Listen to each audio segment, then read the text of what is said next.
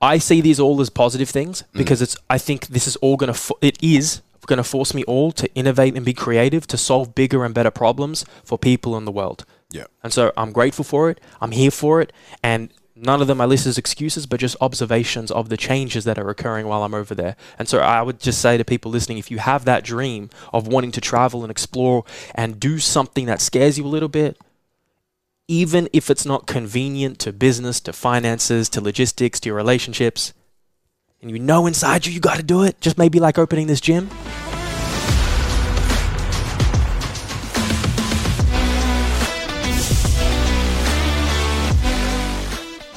You do want it to feel comfortable, intimate. For sure. Right? I feel like this is that. No video guy. You don't need it? We don't need it. You know that, mate. I'm the one-stop shop. To my detriment. I know that. Sometimes. Yeah, because then you do a lot of shit and you don't have much time for much else. But you do a lot of shit yourself. I do. Alexander, strength of Saad. Hello. Thanks for coming in, man. It's I feel very lucky that this worked out. Yeah. Because I didn't think it was going to happen for a long time. Really? Because, for those who don't know, I've moved to New York. I know. I want to talk about it. Yeah. How has New York been? As amazing as what it should be? I think a lot of people who have asked me, they're like, oh, how's it been? It's been amazing. You've moved to one of the craziest cities in the world. For those who don't know, it's been a dream of mine to move to New York for, I would say, nearly 8 years since the first time I went there. And I knew from that first moment I went there, I'm like, I got to move here. There's nothing that's going to stop me from living and working in this city somehow, some way, someday. What about the city is it that made you want to actually live there rather than be a visitor? It was the energy, the culture, this is a hard one to describe because it was more of a feeling. And I don't usually operate based on feeling. I usually primarily operate based on logic and cognitive coherence. By the way, we're recording? Yeah. That's how I roll. I straight in, mate. Mate, that's me. And I'm like, I got a reflection back on me. Like, this is how people feel. Because I'm like, you didn't see him hit the button. But that's the best way to do it because then it's natural. I've also been looking forward to just being on the other side of the table to our conversations. Yes, exactly. Because the table is now turned. A little bit of background for those that are listening. Alex and I have, over the last few months, been engaged in a professional relationship as well, where I have seeked out his advice as a mentor to help me with some of, I guess, the evolution of Living Rewired and the Jungle HQ brand. So, very knowledgeable dude. And, I'll give you a really nice resume in the podcast description where people can find out and learn more. But let's continue. Thank you, homie. I appreciate that. I love doing work with you, and we have so much still to go. But for New York, it was a feeling. It was an intuition. Like, I knew I had to move here one day. I didn't want to regret not trying to do it. And since I went there a second time and a third time to visit, and I think from going second time and a third time, I knew it wasn't just a place I wanted to visit because I didn't get satiated from those experiences enough. I wanted more. And then, long story short, after many years of working to get my businesses over there and make it happen, I do it. And it was going to be one of two reactions. It was going to be a very emotional, overwhelming reaction, or it was going to be a very calm, grounded, and like, okay, I'm here. And it wasn't the emotional reaction. It was the calm, almost dispassionate reaction where I was just, oh, I'm here. And since then, it is great. It's amazing. You go in the city, it's like, oh my God, it's New York. I've worked very hard to create a position for myself with business where, my apartment looks out and I can see the city from it. And that's definitely an investment where I want to put my finances because I want to be constantly reminded and inspired of that city that I'm in. And that daily reminder is a pinch yourself every day. I go up to the rooftop, I look at the view from my apartment, I see the view. So that's amazing, but it's also really challenging. Like, there is an immense amount of pressure on me to perform the highest standard level possible now living and breathing and working in New York, because whether it's from the USD to AUD, the AUD to USD currency, losing nearly half your money and having to build US clients and charging USD, or whether it's knowing almost no one and building a network from scratch. I come to Melbourne and I get like half a dozen to a dozen people hit me up, or I hit them up and let's do things like even this. I go to New York, you go to a new city. I don't know if you've ever done it, and you got to build from scratch, and that is challenging. There are moments of isolation. There are moments of loneliness. There are There's a big pressure I put on myself to now perform at a higher level and raise to a standard I've never done before. And so I just want to make it clear it's not all like rainbow sunshines. Oh my God, I'm here. It's like, nah, this is difficult. I assumed it would be, and I was interested to ask you a bit about some of those things in terms of obviously you had you'd imagined it in your mind before you'd even got there. That's right. What parts of it have been, exactly how you imagined it would, and what parts have caught you a little bit off guard, if anything, that have been challenging? I assume that without knowing, the in-depth detail of your finances, but the cost of living would be very expensive over there. Oh, man. And is that a part of it that's pushing you out of a necessity to survive too? Yeah, and not just survive, because I want to thrive. Yeah, of course. Right? For example, I'll go, let's say I order something from Uber Eats. I was getting some Chipotle. It's like Zambraras here in Australia. And you look at like, I'm going to do $8, $9 for a nice meal here. Okay? Yeah. And then after the order finishes, I'm just giving an example. It goes $12, $14, $16. It pretty much doubles. And these are some of the things, and even though I've been there many times, and I've even lived in America when I was 19, 20 years old playing basketball, even I've done this before, it's something that it's like, I can see the big difference in the cost of living. And of course, having successful businesses, I can do this very comfortably in Australia, but it's just a new level and a new challenge that I'm here for. And things are fine, things are good, but I know I cannot maintain what I'm doing. Mm-hmm. If I want to survive and thrive for a long period of time. I know I need to create, innovate to new standards and levels. Otherwise, it won't probably look very good long term. Mm-hmm. So that's I believe it would be one of the more difficult cities to establish yourself in just due to that expense. Right. Yes, the cost of living is high. Yes, the currency conversion is not good. But look, I see these all as positive things because I think this is all going to force me all to innovate and be creative to solve bigger and better problems for people in the world. Yeah. And so I'm grateful for it. I'm here for it. And none of them I list as excuses, but just observations of the changes that are occurring while I'm over there. And so I would just say to people listening, if you have that dream of wanting to travel and explore and do something that scares you a little bit, even if it's not convenient to business, to finances, to logistics, to your relationships, and inside you got to do it, just maybe like opening this gym. Doing something that scares you is always the right move. Yeah, man. Maybe not always, but pretty close. Yeah. Pretty darn close. Jordan Potts, my friend, said to me... Oh, you know Jordan Potts too? Of course. Conscious Cunt. You know him too? Yeah, so when I first started my first gym in Melbourne, his now baby mama, Nicola. Yep. She was a client and friend, and then we've stayed in contact all through those years. And then when she met Jordan and was living up there, she's like, "You and Jordan will get along like a house of fire. You're so similar." Blah blah blah blah blah. When they were in Melbourne, we did a podcast. We hit it off, and we've stayed in contact ever since. Great dude. He is, man. Very connected. Yeah. To the world and people. And he said, "The treasure you seek is found in the cave you fear entering." Treasure you seek is found in the cave. Which is only a step away from what we just said about fear and being the right move. That's one of the things that's always surprised me about you, man, is how has it almost taken this long for us to meet? Because, in a way, this energetic dude just started popping up on my screen. Yeah. And I said to you that first conversation, you kind of even said to me, "Hey, why me?" And I was just like, "I fuck with your energy." Yeah. I liked your energy. I think it's very contagious energy, whether it be good or bad. And in many ways, I think people, sometimes you're like, some successful people might resonate with this and they're like, "I need another version of myself." And I do. I see parts of myself in you and some similarities, and just knew that there was things that I could absorb and take from you. I appreciate that. I think energy is very important. It's contagious, like you said. And the environment that you keep yourself around and that you're in will influence your state via that energy transfer. So I think it's one of the biggest hacks in life, is that put yourself in an environment where the types of people are that you want to be. And that includes how the disposition, their energy that they bring. And I pride myself on being the type of person, no matter what is happening in my life, is bringing a positive, uplifting, optimistic, focused energy to the people around me. Where did you learn that? Where did that come from? Has it always been that way? No, it has not.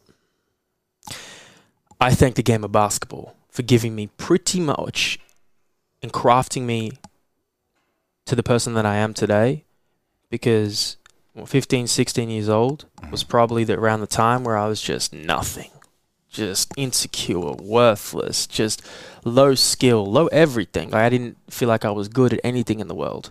And I had just decide I'm going to be great at something. You know, instead of crying myself to sleep because of X, Y, Z, I'm just going to, I don't know what, I wish I could exactly remember, but there was a moment it just flipped and I was like, fuck it. I'm sick of this. I'm going to pick something. And because my environment, growing up in high school, some of my boys were playing basketball. So I'm like, I'm all in. And I sucked, right? I had to build myself from nothing. And then when you suck at something so bad, you have to build yourself from nothing. You want to be great. You have to develop your character, physical, mental, to a type of way where you become very focused, very energetic, like unbeatable mentally. And where that comes from, your question, is a lot of that. It is what I did for 5-6 years, dedicating my life to the sport of basketball.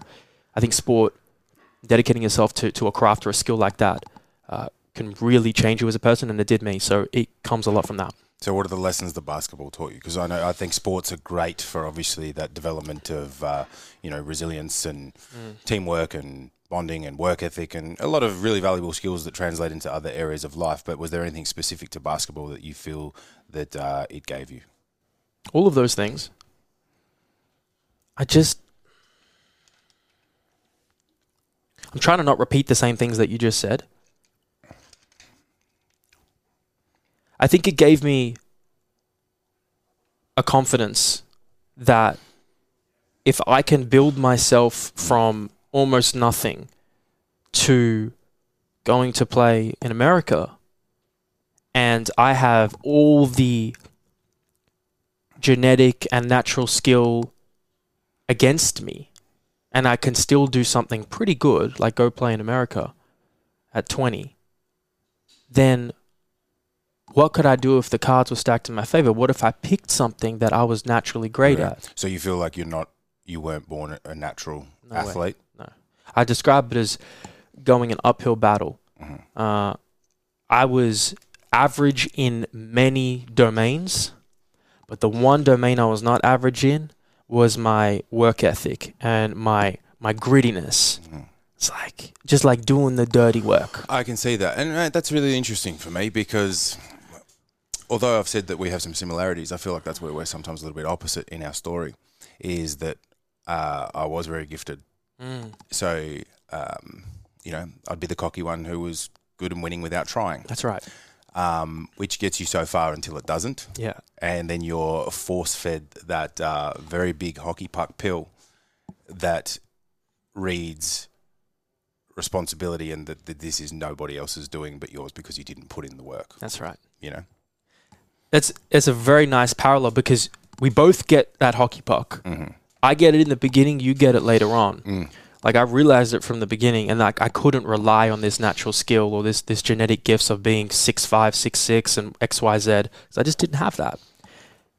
And I knew at the end of the day that nobody could ever take my effort away from me, my mental fortitude that I built, that I can build that all myself, and that it doesn't matter as much what happens to you, but how you respond.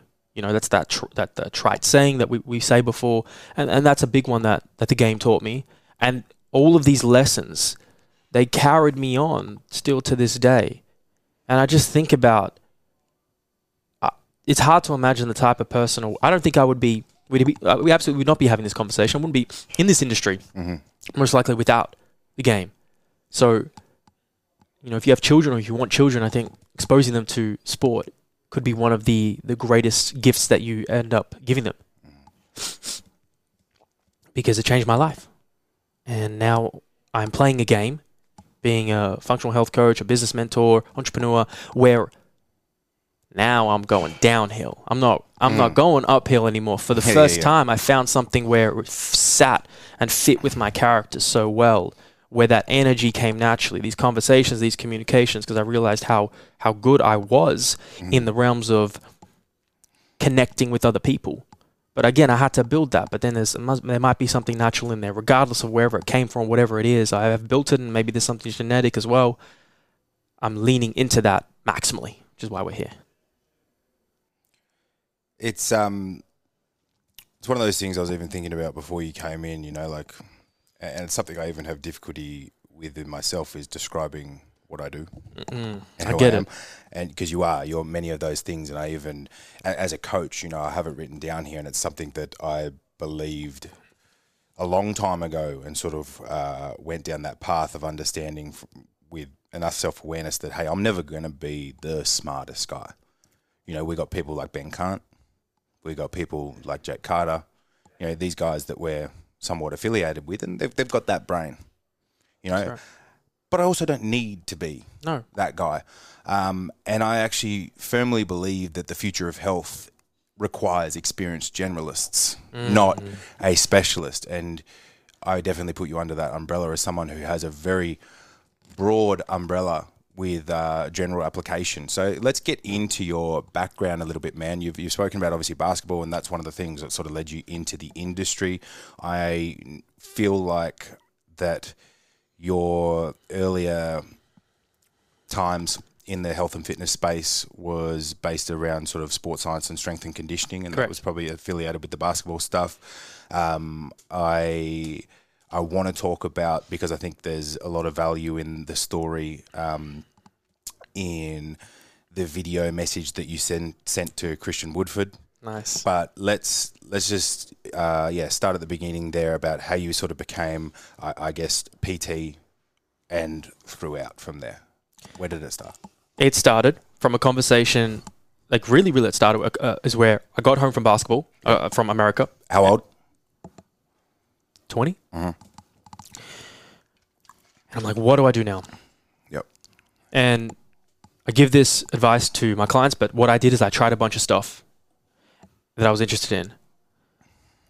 And I soon realized through a conversation with my mother, actually, that, wait. I remember exactly where I was in my bedroom. I was like, all right, wait. What have I been naturally learning about this whole time? Yep. Human health, human science, nutrition, performance, like how to optimize the body for maximal health and performance. I've been naturally learning about this through basketball because I had to, because I wanted to be a great athlete. And I've been starting this as a teenager. So I already have a leg up. It always comes from your own selfishness at the beginning, trying to improve. Of course. Which is good. I think that's honestly some of the best businesses and most successful come from solving self-orientated problems first. I know that sounds almost selfish, but I think selfish is also a word that gets brushed with a negative connotation when it shouldn't always be, because if you're not being selfish, what the fuck are you doing? Well, I would say to metaphorize that, it's hard to pour from an empty cup. It's hard to pour from an empty cup. So I know if I make myself and craft myself into the best human possible, that is a beacon of light for many people. And I know this because people tell me, oh man, because of X, Y, Z, the way you carry yourself, the way your business is, look what you're doing in America now, look at the way, the energy. I'm like, I want that. The business, the money, whatever. It's like,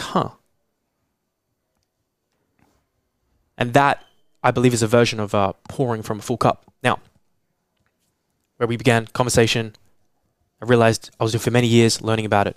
And I was very, very curious. So all these people, like you can describe all these people, they're really smart, they got all the degrees, the PhDs, whatever. That's fine. What I've always had that I would argue is greater than almost anyone is obsession and curiosity. It's a very dangerous mix because I've been obsessed to learn and learn and learn regardless of whatever limitation or whatever where I started. And I'm extremely naturally curious. Like maybe some of the questions you're asking, maybe you feel connected to that word as well. And that's a dangerous mix because if you're obsessed, you're not really going to stop. And if you're curious, that means the place you're coming from the questions you're asking and what you want to know is it's deep inside of you. It's like part of you. It's objective. It's open. It's not coming with an agenda.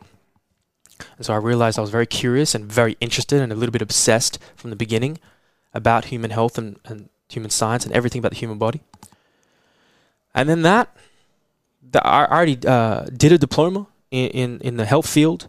And then I did another one to qualify myself as a coach because I didn't want to just do a Cert 3-4. We did an internship here, work experience there, internship at Woodford's, became a coach there. But the first thing I did is I posted free coaching on a website that some may not know called Gumtree. Have you ever heard of it? Yeah. I posted free... Gumtree kind of got knocked out by Marketplace. Okay, yeah. Sort of. There you go. Anyway, Oh, you're posting free coaching on Gumtree. yeah, I said I'm going to get some... That's unique. I've never heard that. I've heard a lot of things, but not that. Right. I wanted clients. Yeah. I wanted to work with people, and I really didn't have the skill set yet, so I wanted to practice. And so I posted on free, and I got people, and it wasn't... I was so ahead in myself. I didn't even start with like PT one-on-ones. I started with like health coaching. Yeah, right. And I was definitely looking back like to a degree out of my depth, but I also was leaning on a lot of like knowledge I was learning from the holistic health world, from people like Paul Sheck. But I understand that when you learn things, you get very excited to bring that into the world. Absolutely. And I did. Yeah. And I coached a few people, and you learn some lessons there, and then we get some coaching opportunities at a studio privately not far from here, and then we go to Woodford's, and then that changes my life, and meeting Christian and making that video. I don't know if you wanted to ask about that because that was a part of your thing. I just think it's very simple and something that won't date. But in the world of social media that's meant to be connected, I feel like in many ways we're more disconnected than we ever have been. And I don't know about you, I'm sure you do. I receive an abundance of cold messages from randoms every day trying to offer me their services, whether it be marketing digital agencies, XYZ, whatever it may be. And it's just, you don't even, they're all basically a cut and paste. That's right. And when somebody sends you a video message, again, that energy is transparent. You know who you're looking at. You can see their body language, their tone of voice. It is going to dramatically skyrocket, I believe, any likelihood of that, being closed. I have 2 opportunities that changed my life as a result of creating a video and going above and beyond. Because I'm always thinking like, if I do what everybody else is doing, I'm going to get what everybody else is getting. Yeah, no doubt. So this is why you're here and you're having this amazing gym, this amazing career that you have. So you know that. But I think the people listening, it's like, okay. There's so many meta examples. There's dating. It's like, okay, is the love of your life, the person that you want, are they on the dating app? Or are they so focused on their life, their career, their health, their wealth, that like they're not the type of person who's going to be on that app? Or is it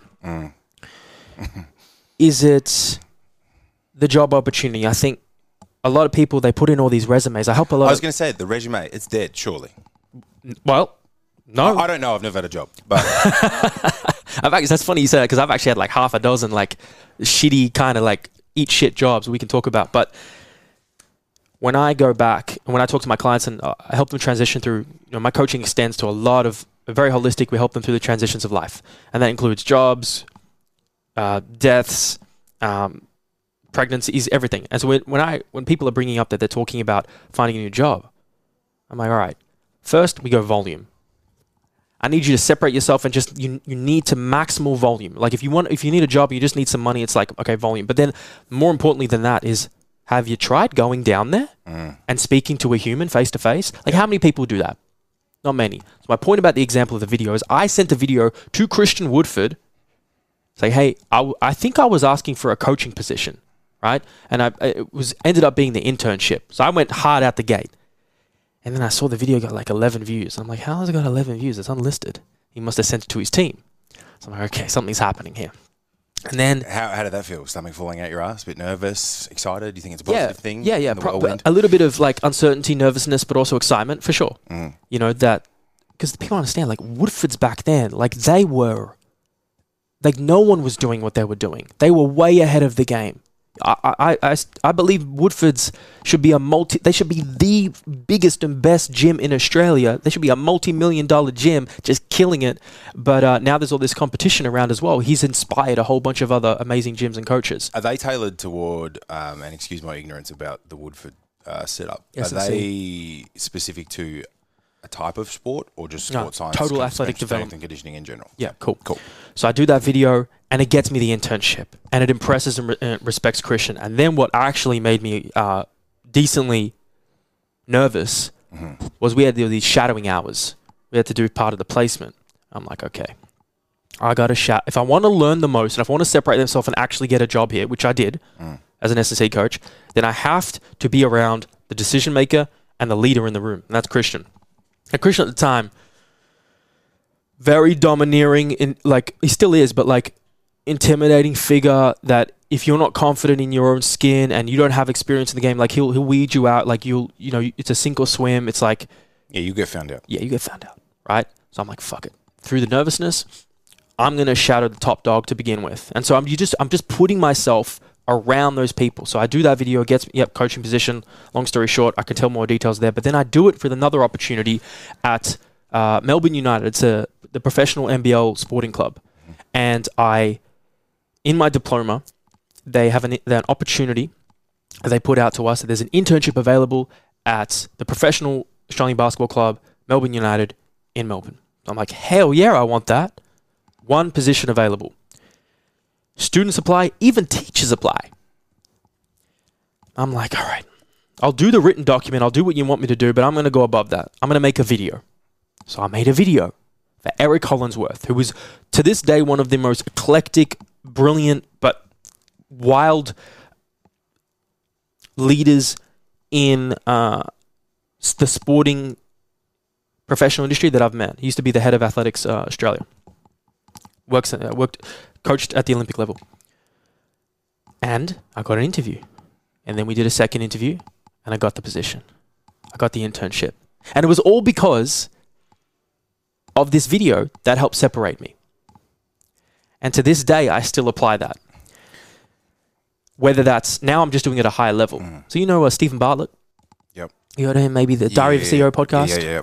So I have a video on my YouTube right now for Stephen for a position that I've created. Now, this is super high level, right? This is going from where we started to where we are. Now, he posted a job on LinkedIn saying, I want you to work for me. He said, basically, create a position. If it's good and you have evidence, I'll consider hiring you. I've sent him 20 plus emails. I have made a video. I spent like 3-4 hours drafting a really critically analyzing the situation to see what I could bring to the table. So I've done that. I've sent that to him. No response yet. That's fine. I'll try for another year because the opportunity potentially is so massive that it would be silly of me not to keep trying. And another one, I'm exploring with James Smith PT. Okay. And they're all like personalized, going above and beyond actions to separate myself, to create a reality that I want and to help people in ways that they haven't considered. And I'm just trying to always think and deliver, like, how can I go outside of the mold? I'm even offering to these people. It's like, I'll fly to where you are right now. Like, so I'm just thinking, if you want something you've never had, do something you've never done. And this has been a track record that has worked for me. And eventually it will work again. And then people will say, oh my God, look how big you are. Or maybe not. I don't really care that much about it, but they'll say something about the next big opportunity I get and they'll ask how. Yeah. But the clues are here. It's not a singular thing. No. Yeah. It reminds me a little bit of a story within my own path was when it would have been in 2012, 2013. So 10 plus years ago now. And this is when sort of internships and seminars were kind of finding their way to the health and fitness industry. And Luke McNally and Chris Dufay were advertising one up in the Gold Coast there. So Luke McNally being the founder of Mass Nutrition. Do you remember Mass Nutrition? No. Really? I don't think they exist anymore, but they ended up being the biggest supplement franchise across Australia, and they had some in New Zealand as well. He was an ex-Mr. Australia, learned under Poliquin, coached Scott Goebel and Shembry and those guys to the stage. So big in the bodybuilding world. But he really brainiac guy. Either way, I had a issue with my email at the time. So I called. He said they'd spoken to a couple hundred people in the you had to apply for the internship. Got the offer on the phone. Cool, I'm on board. Locked in. Issues with my emails. No emails came. It's the night before the internship. I'm now up in Queensland.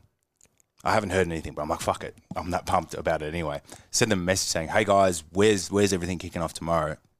Then got the spiel. But that worked out to be one of the most pivotal and best things that had ever happened because of the fact that I was there and didn't receive any of the emails that had all been cancelled. They were like, have a fucking go at this young fella. Just turning up there anyway. And they're like, you know what? Be at the gym tomorrow at 9 a.m. It was cancelled. It was cancelled. And wow, but I was there anyway. Yeah, I hadn't heard anything, but I was just that keen to that. learn that I went anyway. And I'm sitting there in my apartment in Sunshine Coast, in Gold Coast somewhere the night before, and we're speaking to them. So I ended up turning up to the gym the next morning at the gym with Luke and spent basically the next week with him. And he pretty much filmed a private internship for me and just created content out of it. Wow. But obviously the value I received was far superior being in that one-on-one space, and then the relationship was formed, and that was kind of, the circuit breaker, which opened my eyes up to, I guess, holistic health, nutrition, detoxification, and everything that becomes, valuable in the coaching space, Thank God your email stopped working. True. Everything they say sometimes happens for a reason. Maybe that was the reason. But the point is you went at it. You still reached out. You didn't just accept. Oh, it's probably not happening. I'll just sit back. You created an opportunity pretty much for yourself. Well done. So you're in the strength and conditioning space. Because you started out at 69 kilos. Yeah, even lighter. So you saw that Instagram story. Yeah. Yeah. But you're a pretty big boy now. I'm 20 kilos heavier. Yeah. And I got, as you see, I want another 5-10 kilos. Yeah. So I know you've had a dabble in the powerlifting space.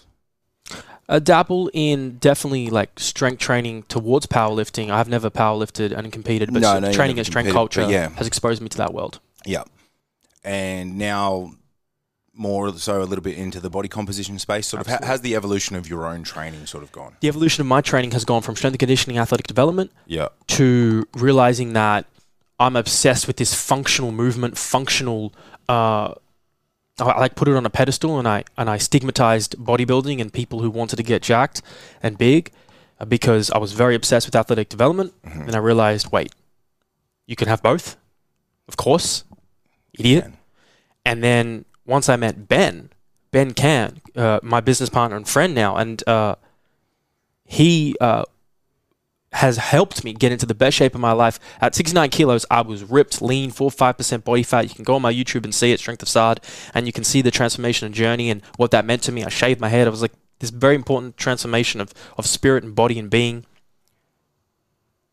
And he first exposed me to like traditional bodybuilding and those programs, and I loved it. And I loved training that hard, which I've never trained that hard before, and getting bigger and stronger every week, every day. And that is now predominant of my training. And I still absolutely continue athletic development within that hybrid. And I've recently seen, while you've been in New York, you've started boxing with some real old school, proper New York style boxing gyms. And, I saw the video where you said, people think they're training hard when they're doing, bodybuilding style training, when you're resting for fucking 3 minutes in between each set of 8. And they just don't know, do they? They don't know. How you been finding that?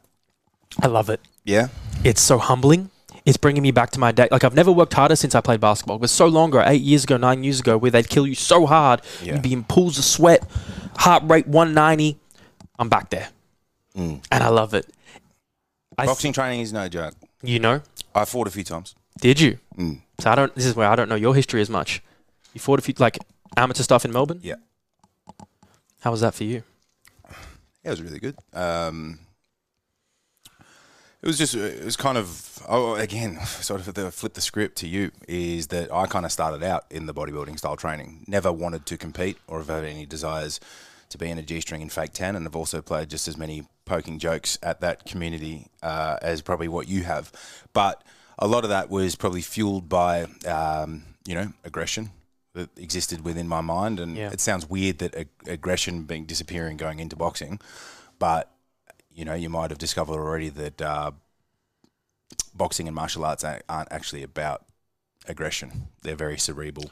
No, like Coach K, like I say, first of all, I train at Gleason's gym. This is so it's really important to me that, and in general for like the biology of the brain, is when you learn a new skill, motor learning, when you learn a new skill, it's very important that you learn a skill proficiently under someone who's exceptionally skilled in teaching that skill. And sometimes the best at it weren't the best coaches. Right. That's a great point too. It helps if you can have both though. And so it was important to me that I didn't just go to some average Joe boxing gym, because if it's a new skill for me, I want to be I don't want to have to relearn patterns later on when someone tells me, oh, you're not squatting right. Yeah. Oh, you're not... it's a lot harder to unlearn than it is learn. That's right. So knowing that, I seeked out Gleason's boxing gym and Overthrow. Gleason's is in Brooklyn. Overthrow does great group training in the city. And Gleason's is a place that has had world-class fighters. The Alis, and the Tysons. That's cool. So there's all these like framed photos and every coach there, pretty much every coach there, has been a world champion at some point. OG guys. I got my Coach Cat is my coach. And you talk about the speed of it, and he actually tells me, like, slow down. Slow down. And I love that because I understand that to learn and master a proficient skill, that learning under fatigue and learning under like really fast conditions is not a very good way to learn a new skill in the beginning. And I tried a different trainer as well. No, because in some ways it's almost like ingraining inefficient movement patterns. Yeah. And you're not recruiting any fast twitch muscle fibers anymore. Right. It just becomes a bit... So he rests me between rounds, which I like. The other trainer killed me. I was doing push-ups and sit-ups and training super hard the whole time. And I like Coach Cat because he's more mediated. And I love boxing because it's very honest. You get a very immediate feedback like no other when you make a mistake. That's right. You know this. You fought. Yes.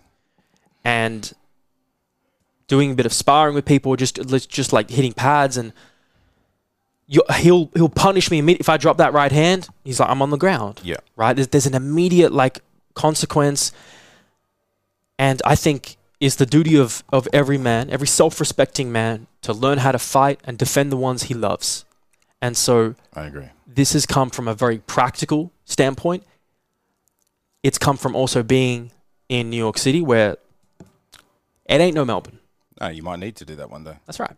And so I think it's very important to me that I'm prepared, and that for my future children that I will have as well, that they can look up to a father who knows how to protect them under all circumstances. And I don't just mean fighting. I mean spiritually, emotionally, mentally. I mean being able to handle a weapon as well. Mate, I understand. Mate, when I think of what living rewired means from a training point of view, it's exactly that. Yeah, of course, we all want to look better with our clothes off and have a little bit more confidence. But it's also to give me the freedom in my life that if I want to tear up that mountain, we can tear up that mountain. I want to lift this heavy thing, I can do that, lift that heavy thing. It actually makes life a little bit easier, and then finally be able to protect myself from the ones that you love around you. Yeah. Oh, he said protect myself from the no, sometimes maybe. But protect myself and the ones I love around me. I get you. Because at the end of the day, all this muscle mass, man. Like, it doesn't help you in the boxing game. Like, what use is it all unless you can defend yourself, unless you can fight? And pretty much every fight starts on your feet. And I think jiu-jitsu as well is valuable as well. And I'm going to learn skills in an intelligent sequence. And I couldn't recommend enough, not just absolutely for men, and even to an extent for women, just to gain a greater confidence on their physicality. They just walk down the street by themselves and they're feeling vulnerable. It does wonders to your confidence. Even just 5-6 sessions that I've done, it's like there's a noticeable difference in.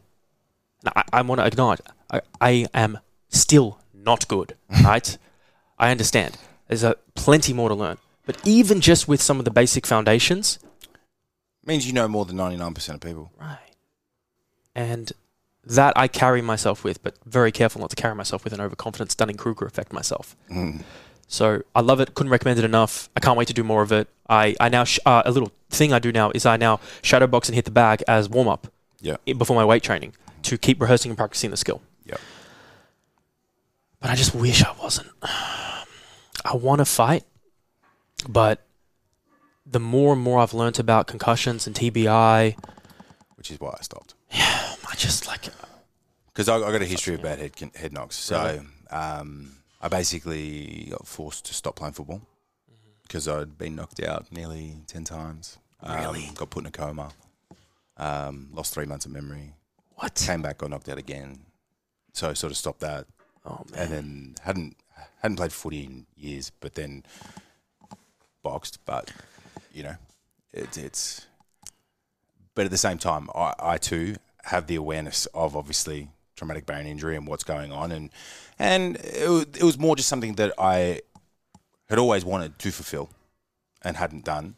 But definitely the wear and tear on the body, and even just the fact that, you know, I have other priorities in my life. Yeah. I've got a business to run. So, you know, I go and train, and now the peripheral vision's gone because I've been hitting the head sparring.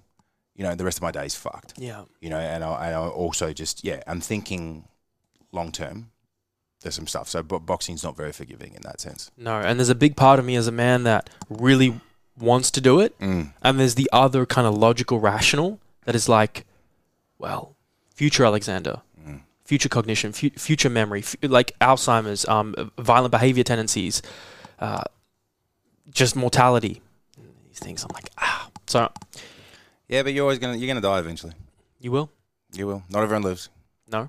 But quality of life is important. Yeah. But these are the things I go back and forth on. Look, you might see me one day going against this. That's one of the things why I like jiu-jitsu, though, you know, is it's allowing me to scratch a very similar itch without the head injury. Yeah. But if anybody's combated this and confronted this, message me, because I'd love to see how you guys talk about it. There's one point it's like, don't be a bitch, just fucking do it. And there's the other part of like, yeah, you know, there's a real considerations. What I found really interesting, because you were asking me about it before, though, just what my experience was with boxing, is fighting's actually easy. The weeks leading up to it are not. Anxiety, and nervousness. It's not the it's not even the physicality. Of course, the training's hard, but it's the mental torment that I place upon myself with an expectation not to lose and get beaten up in front of your friends, and that's the hardest part, because it's so consuming that it does the volume overpowers everything else in my mind. Well, it did for me. I love that mental game of it. I love it too. And then, but come fight day, it's just neutral. There is no emotion. It was just go. Which was always just an interesting experience. I don't know what it's like for everyone, but that's how it's always been for me. I've heard that's been quite common, even with, you know, I watch the UFC and quite a few UFC fighters talk about that. And GSP, one of the fights he lost where he was he's usually nervous and sick like the day before every fight, and the one fight that he wasn't. Is that when he got beaten? He lost. Not Matt Hughes. Someone he underestimated. Yeah. Matt Serra, I think it was. Okay. Well, someone he underestimated. And there's that nervousness that gives you focus. But I love the idea of that, because you get to practice the mindfulness and the detachment and the attachment you have to the outcome, like the shame and the humiliation of being beat in front of your friends, or the anxiety of losing. But what if I could enter this almost Buddhist, Taoist-like state where I was completely unattached to the outcome? I was floating mentally, emotionally, spiritually. Like, this is like almost like practice for that. It's a great challenge for that mentally. Yeah. And I think it's one of those things that's so irrational too, because those fears were not even real. Like, the people that were there supporting me, who love me, wouldn't think anything less of me even if I did lose. But it's just your own internal perception that you create. In fact, they sometimes end up admiring you more by the way you handle the loss. For sure. Like graceful losses where you dap up your opponent and you keep your head high, you don't disparage your opponent, and you self-reflect honestly. Yeah, and I sometimes, it depends on the mood and the mindset that I'm in. But I can sit here almost when I'm detached emotionally from it and maybe I'm not involved, and really think that there is no shame in the loss. It's like, this is martial arts. This is boxing, and it's competition. You're competing. You didn't lose, especially if you lost on points. You didn't get knocked out in front of someone. You know, it's a bit of the Nate Diaz thing. Yeah, you beat me in a boxing match, but you didn't actually beat me in a fight. That's right. And he knows within his heart of hearts that if it's a real fight. Yeah, it's different. Kobe Bryant, I was watching this video of Kobe Bryant, and the interviewer asked him, well, do you hate losing more or love winning more? He's like, neither. It's like, and then he began to talk about how... What was the question again? Do you hate losing more or do you love winning more? Right, that was a version of that question. What would your answer to that question be? Do I hate losing more or do I love winning more? Look, I'm biased because I got exposed to Kobe's answer and I really like it. And I love the neither answer. Like, I want to be the neither answer, which is detached from, you can have a preference of what the outcome you want to be, but like ultimately detached from the outcome. And it's like, I'm here to learn. If I win, and if I'm so attached to winning, then I might miss. If I don't win, then suffering, pain. If I lose and I attach myself to avoiding losing so much, you can begin to create the thing that you want to avoid. But if I just focus on learning and growing and the process, regardless of the outcome, then I can't lose. Can't lose, yep. And so if I was to ever get in the ring and fight, I would hope that I can adopt that mental framework and mindset. And because there's definitely an ego associated with avoiding losing and winning, especially as a man. So that would be the challenge. And so if you just focus on learning, then you win every time. Powerlifting, bodybuilding, boxing, evolution from being a coach from, training and nutrition into business coaching. How did that transition occur? People ask me. Yeah. It's very natural. Okay. It's not most of the stuff that I've done, a lot of the stuff I've done, I should say, has just been by people asking me. Yeah. Like, I've added dating and relationship and money and business now as a coaching feature to my general clients. Yeah. I'm not a formal dating coach. I'm not a financial advisor. Why? Because those were the conversations that people were bringing up with me, and I was sharing stories, sharing insights naturally. And these are areas and domains of my knowledge pool that I was sharing. And so, to answer your question directly, people were beginning to see that my business was becoming more successful. I coach many coaches. Yep. As you know, about 50% of my client pool is coaches. The rest is just average population, general, I should say. They started to ask me, what can I do about my business? What can I do about marketing and money and etc.? And it just came from that. It just came from a natural demand. And from that was birthed a general one-on-one business structure and framework in just a basic Google Doc. And now it's turned into a formal business mentorship. And that's even expanded out to Trinity, which includes business mentorship, is in my entire complete package, 14-month coaching program. So to answer it, natural demand, people ask me to do it. So let's have a talk about that. That was one of the things that I definitely wanted to get into today, because I believe it'll bring value to some of our listeners, which often are young and in the industry themselves. And I too have had, plenty of opportunity and experience to mentor people within the industry to grow their business. And we see a lot, like, PT is a popular industry. It's quite saturated. Yes. A lot of people enter it. I think a lot of people fall on their face because they miscalculate what's actually involved in running a successful PT business. You don't get your Cert 3 and 4 and have people just coming out of the woodwork saying, hey, take me on as a client, which I think is somewhat the perception that exists a little bit sometimes. So let's have a chat about where we think young PTs are going wrong and where there's some of their biggest opportunities to improve and run a successful business. One thing that comes to mind is environment. I was just talking to 9 of my mentees this morning over our growth call. And one of the things, the mistakes that they make is they put themselves in an environment that isn't conducive to the ultimate goals and success that they want. For example, it's funny because now I'm recommending a lot of, like most of my mentees, go work at a commercial gym. This is so opposite and antithetical to how I began. I don't think I've not even worked at a commercial gym. But why would I suggest that? A good commercial gym can change your life from a financial and an experience and a skill set perspective, because they're a vehicle to give you leads. I agree. And to fail safely. And a lot of coaches and PTs with almost zero following, that's their problem. Leads. Where do you get leads?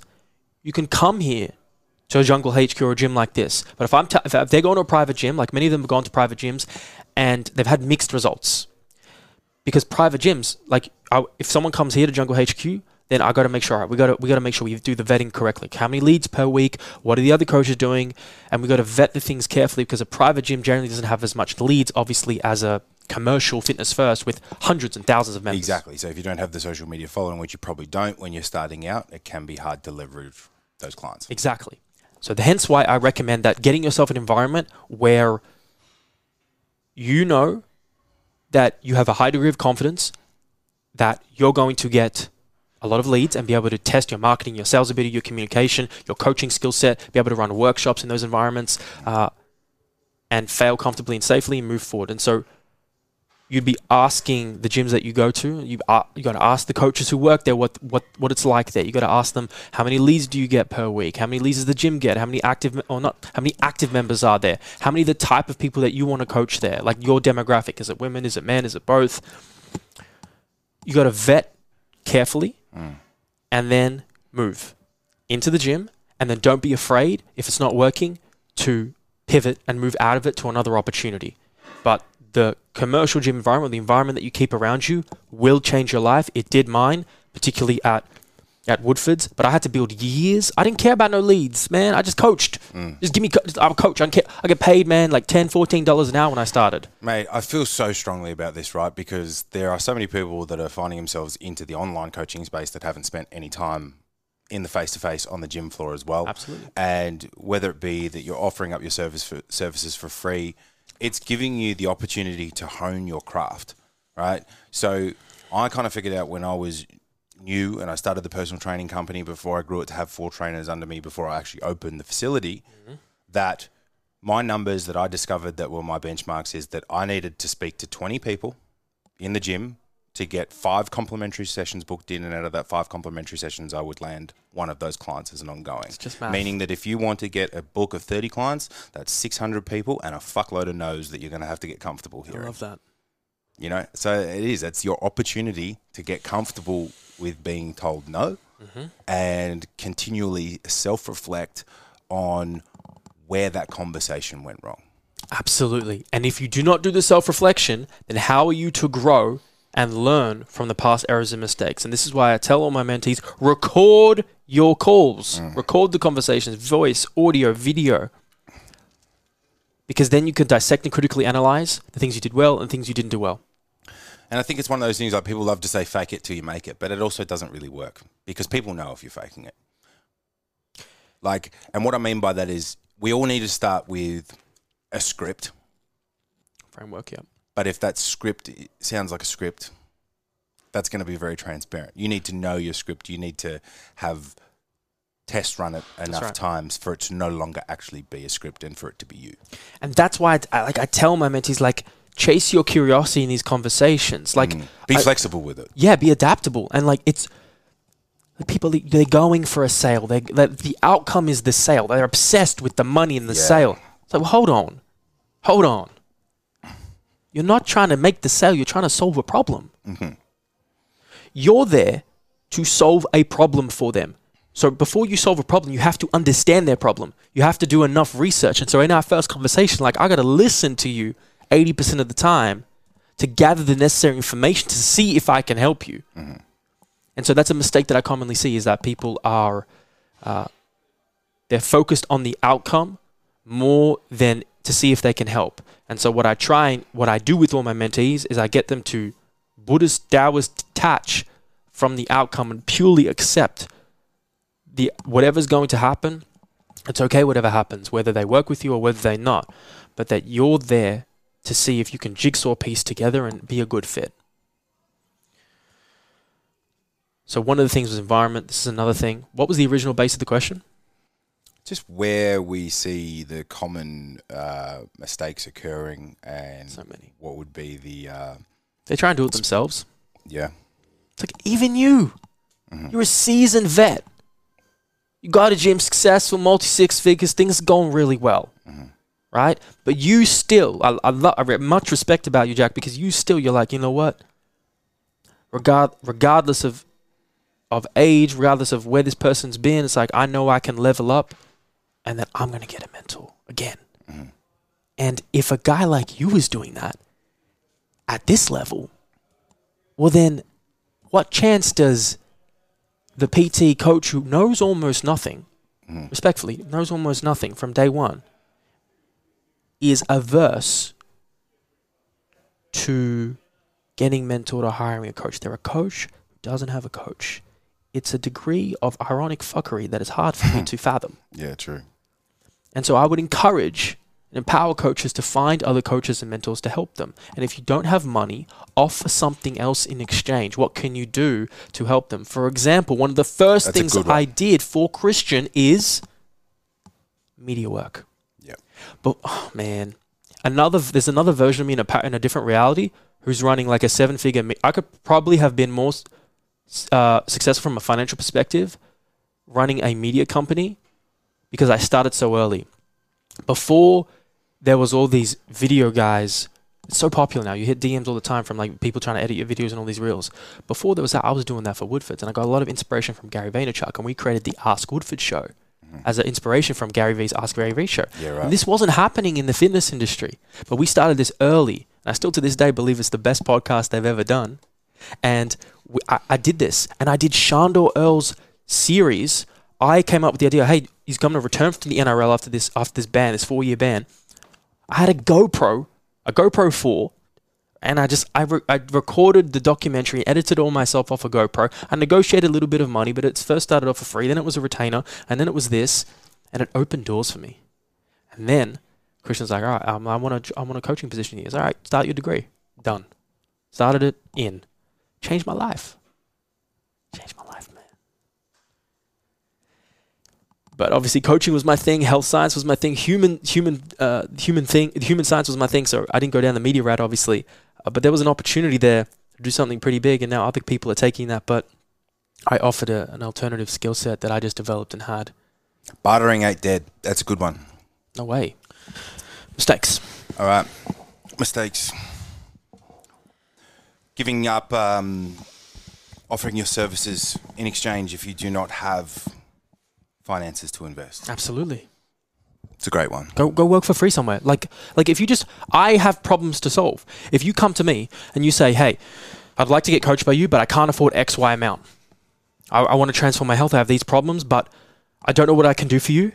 Okay, first of all, you can say I don't know what you can do for you, but then now I have to do work for you to figure out like a role for you. Okay, then you put work onto me. Yeah.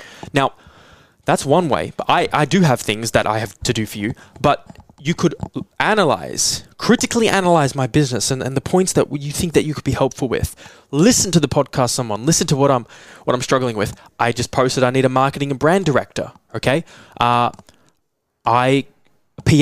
is someone that would be really helpful to me. Analyze and look at where the time points are in someone's business where they could be delegating or outsourcing tasks. Suggest if you can fill that role, and you might be surprised in the people that you can connect with and the doors that you can open. I wouldn't necessarily start off with the big dogs, like the people with 500,000, 100,000, 50,000 followers. I would start off with the people that are reachable. Like you can DM me and I'll respond, but you can't DM James Smith PT without him responding unless you know somebody that follows him and they follow each other and then they help you connect with him, which is exactly what happened to me. Yep. So, barter, yes. And what is the opportunity that you're looking for with him? Because he's obviously killing it. He is. I will just say an event. A possible event. They're doing very big events. They're doing very well. You can look up James Smith PT. He's probably the most successful PT in the world. And they will be selling out 50,000+ person ticketed events. They're going to go to arenas next year. They're doing very well. Not to potentially shit on that opportunity, but what do you think about James's message? Because I don't necessarily see it aligning with yours. Which message? Nutritional philosophy and ethos, I suppose. I mean, I don't think there's anything I've vehemently disagreed with. I think we'll have our differences. He's quite a simple framework and approach. But no, if you look at it from a base message of like holistic health and mindset, like some things align and some things are a bit different. But I want to do epic shit with epic people, and I want to connect and get to know more people in this industry. It is. But we're talking. I don't know if they'd be interested because I can't offer something extremely big like they're talking about, and so I have to think, what would if something happens, something happens. If something doesn't. I'm unattached, okay? So if you think, as a person you want to work with, what would someone who's out of your league, how could you make it a no-brainer for them? It's a question that I try and ask myself. How do I make this a no-brainer decision? How do I make this a no-brainer opportunity? That would be a hell yes opportunity. That would be silly to turn down.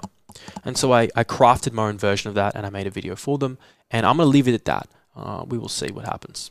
I'm excited to see how that unfolds. Tell me about Catabasis. Catabasis is my joint co-collaboration business with my friend, old coach, and business partner, Ben Cant. Benny Lifts on Instagram. He's been on this podcast. Brilliant man. It is our joint podcast together. Yep. A vehicle for us to collaborate and network with guests. We'll have you on one day, of course. And it is a place for us to collaborate and release courses and products and digital products as well. Because it just naturally happened where, I don't know if you know, but when Ben coached me, I was asking him. That's how that relationship started? That's how it started. Yep. And he noticed some positive behaviors in me and the questions I was asking, the things that I was learning, in my tenacity to learn. And I was presenting myself, unbeknownst to me, in a really positive light to him. And when I asked him about starting, doing different things in business, it naturally came up to do a collaboration thing together. And it was birthed from our coaching relationship. And now it's a vehicle for us to release education, joint workshops, joint content to the world.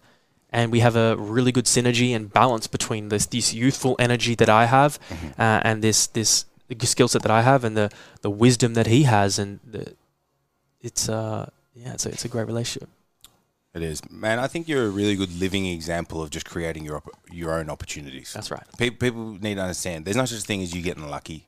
People aren't just here to giving out fucking success. You know what I mean? You got to create your own path, and it's awesome to see. Man, you were on your way over to New York, or before you did, you went back to your homeland, to Egypt. Yes. And you spoke of personal discoveries. Yeah. I just want to hear a little bit about your time in Egypt to probably wrap this up, man. I like this conversation because it's very diverse. Place I really want to go. I couldn't recommend it enough for everybody. So for those who don't know, my mother was born in Egypt. My grandparents are Egypt. Strength of Saad, my business, Saad, on my shirt right now. It's your grandfather? My grandfather, exactly. He knows. The other side is Greek ancestry, and I'm born in Australia. I went to Egypt on a tour. I invited my mother to come, and then we spent 1 week in Alexandria, which was our home city where she was born. This is a very, very special trip to me. There's many things that I took away. It changed me as a person and as a man. I feel extremely more deep connected to my ancestry and my roots. I feel an obligation and responsibility to go back and give back to that country, because the average person, could you guess what the average person in Egypt is living off? I'll give you per month. You might be surprised, you think Egypt, okay, is it poor? Is it rich? I'd guess low. Your guess would be right. But I couldn't give you a numerical figure. All right, I'll give you, it's about 150 USD a month, which call it 10 to 20 USD a day. Okay, pretty poor country. And there are, if I recall correctly, nearly 100 million people there. It's a big population. Yeah, and most of they live in about 5%. I was about to say a lot of it would be unlivable, surely. Yes, so they only live within about, so it's nearly 100 million, and they live within about 5% of the land of the entire country. So geographically, how big is that space? Oh, it's massive. Like, we took a bus. The 5% where everyone lives? Oh, the 5%? Yeah. If we were trying to compare that to, let's say, like... I couldn't do it. Couldn't do it? Now, I'd have to pull out a map. Yep. But, Egypt's so big, you can drive for, a dozen hours down the country. Now, some things that I took away was... One of the biggest things was... there's something much bigger out there. Like, there's something we're so much more powerful than we give ourselves credit for. There is something that is unprovable currently by science that I believe describes an interconnectedness between us all. The things that I saw there... Did the pyramids make you feel this way? In a way. Mm-hmm. But I would say also the people I went on the tour with, the locals, the children, they really moved me. And these spiritual experiences that I saw other people having. His tour group was went with Dr. Robert Schoch. You can look him up, he was on Joe Rogan. He ran this tour. You know, we had whether it was like walking around the Sphinx, we got this very special, it's very rare opportunity to, the Sphinx you can stand on top and you can look, but walking around it and touching it is a very rare opportunity, and we got that opportunity. And so whether it was getting an hour to do that and seeing this incredible megalithic structure, or whether it's the awe and inspiration of looking at the pyramids, we also went inside them, many of them, and got to see deep inside them, climbing down into them, down hundreds of steps, steeply into the pyramids. But I saw people have these metaphysical, spiritual experiences that I would previously judge or not understand, where they look like they were connected to some type of what I've learned to be called morphic resonance. If you've heard of this, if I can... Morphic resonance. It's like there's an imprint of a past reality or a past lived experience, past people in the environment. Mm-hmm. So even we're in this room, and we're in this room, let's say right now, I'm not saying that this is true, I'm saying this is an observation that some people have, and what I seem to maybe have witnessed. Every place and location has with it a history, not just a written history, but perhaps a history of emotion, a history of physicality, a history of impermanence in the air, in the physical structures around you. Now, Egypt has so many thousands of years of history, deep, rich, and there were people going on this in these pyramids, in these tombs, in these special areas, and I saw them having these metaphysical, undescribable experiences. Like I saw, there's two gentlemen, they were a couple, and they're in their 70s, rich and poor, right? And I remember walking in this tomb, and then there's this light, this like stream of light that peers down from the sun through the ceiling and the wall on a diagonal into the room. And these two gentlemen are quite connected to things. Now, I understand placebo, nocebo, but I saw something like this happen too many times for me to start discounting it just simply as placebo and nocebo and just mind games. You know, he put his hand on the wall, on the light, and I'm watching, and he starts to eventually shake and vibrate. And this area is kind of known for causing some of these things. He starts to shake and vibrate, and I'm watching, and I'm just looking, and he's having this moment, and then he starts to get emotional, and then he starts to cry. And this is not the only moment he had on this trip, and it's not the only moment that other people have on this trip. Even my mother. Now, my mother, this is what really did. My mother had her own moment like this at, where was it? I'll remember later. Where was it? Oh, I'll remember. And she had a moment, and she's not a person who is this way inclined. Yeah, I get what you mean. So, you know, there's a type of person that is that. Yeah. She's not. Yeah. So I'm like, whoa. I don't think you know placeboed yourself, because I know you, and I know this is not the type of character that you have. Yet she had a moment of visualization, of feeling, of just something very powerful and special. And I noticed many of these moments happening with different people, and it showed me that there is probably something much bigger out there than us. And I don't mean an entity or a thing. I just mean like an interconnectedness between us all. Maybe an entity, maybe a thing. But my eyes are open to the soul of the universe in a way that I've never seen or had before. And it was through the gateway of these experiences with these amazing people, and through looking through the eyes of the Egyptian children, the locals who were just really out here just struggling to survive. And they'll try and sell you trinkets and things for 100 Egyptian pounds, which is like $3 US.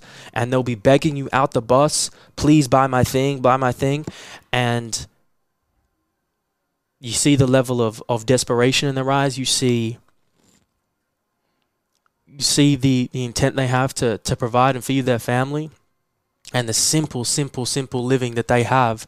You know, went into some villages in Egypt, and it's so bare bones and basic. You know, there were moments where I was incredibly moved and emotional to seeing these people. I felt connected to them because of my history, my ancestry, and seeing their suffering, or seeing and being inspired by how simple their living is. I was about to say, you see their suffering, but you also see their joy from such simplicity. That's because right. That's resonating with your feelings here from my experiences traveling in third world countries and seeing children with nothing but be happy. That's right. And children, for me, something about them. And it makes you question, well, what makes happiness? That's right. You know, I think it's a very healthy observation. What makes happiness? And you know, I don't think happiness should be an attainable goal, particularly for a man. And there's reasons why I delineate between man and woman. I agree with you. Okay, that's another conversation. But these states of joy, these states of presentness, these states of bliss that people experience, a lot of them are found in some of the most basic, primitive actions, tasks, and duties. And I asked a couple of the locals, like, you know, what's your favorite thing about living in Egypt? The most common answer I got was family. Family. It comes down to it. We can take away all the podcasts and all the money and all the superfluous things that we chase, clouts and power and influence and followers and clients and leads and clothing and going to parties and the craziness of New York City. And it comes down to all of it. Strip it down. It's like it's people. Like people are the most important thing ever. And within that people is family. And I've never more wanted so than to have a family, have children, and pass on that. And we had a conversation similar to this probably last time we spoke, probably. Is that right? About family and is it with you? Yeah. Yeah. I know. Have you told this story? No, not really, but we'll talk. I made a post if people want to read more, because it's hard for me to remember, because I have to put myself in a mind state to go there. I made on at Alexander Emmanual. You can see my Instagram if you want to see. I did this. You can look on some of the posts I did on Egypt, and you can see more of what I wrote there. But people have never been so important to me, and that we are so much more powerful than we give ourselves credit for. Believe that. Believe that. I've got one more question for you. Who are your inspirations? Who has inspired you? And who do you admire? Well, there's the man on my chest. Yep. There's Saad. Yep, absolutely. The reverence, the discipline, I was actually visiting his grave yesterday, my grandparents' grave yesterday. And I was reading the tombstones. I'm looking at all the other tombstones. It's very humbling. Mm-hmm. There's all this life that we stack on top. It's all these things that we want to be remembered for. I had another mentee of mine. 2 of her grandparents passed away in the same week, 1 week apart. It's another tragic, one, but beautiful. Yeah, the timing of it, because they knew they couldn't live apart from each other. That's what I mean. It's a, like, how do you explain some of that? Like, how do you almost will yourself to allow yourself to die? What is that? Exactly. That's incredible. Yeah, 100%. It's a nice summary from the story you just told, almost. As I'm noticing these patterns of mortality in my environment, I look at the tombstone, like compassionate father, loving husband, and then I look at my teta, my grandmother. Teta is Egyptian for grandmother, and it describes her, and it always talks about family. It talks about being a mother, being a family person, a mother, a wife or husband, and a couple of the traits. You're remembered for like 4 or 5 traits, max. Max. What do you want those traits to be? And at the end of the day, you can look at all these tombstones. Now, unless you're trying to Elon Musk your life and, you know, trying to be remembered in or want to be remembered in a multi-century impactful way, which most people won't, even if you're very impactful. So give me, I don't know, if you go on Prince's grave or Elvis or Michael Jackson or Kobe Bryant. I wonder what his grave says. Was Kobe Bryant one of them? Absolutely. Absolutely. Kobe Bryant, Michael Jordan, but Kobe Bryant especially, because he had just had this animal in him. And I think if you look, I'm going to answer your question more directly, but I just want to like make the point that at the end of the day, when you look at those tombstones, what are we remembered for? And it's like, what inspires me is that too. Is family, is the idea. I'll be careful how I say this, but the idea of God, right? Now, I'm not attaching this to a denomination necessarily, but something else. Because you can talk about people. I talk about Saad. I talk about, you know, the Kobe Bryants. I talk about like Khabib Nurmagomedov. I love the way he carries himself and the self-respect that he has. It reminds me quite a bit of my grandfather. I actually have, in my old garage gym, which I coach people out of, I had the men that made me, 3, 6, 9. I had 9 images that I printed off in black and white, really quality images. And he was in the center. There was Kobe Bryant.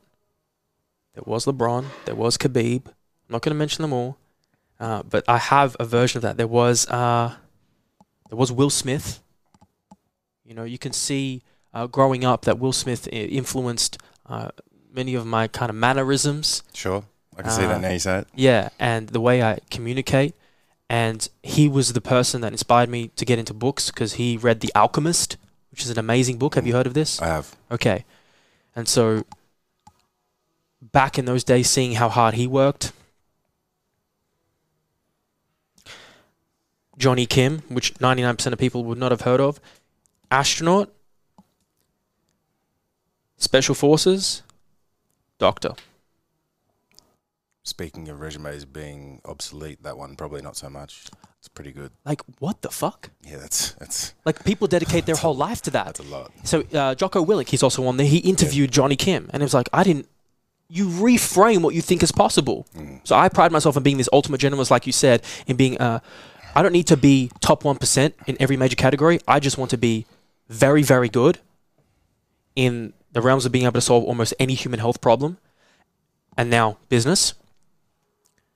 And I'm looking at that, I'm like, damn, so much is possible. And that's so exciting. It also makes you reflect on how much you could be leaving on the table.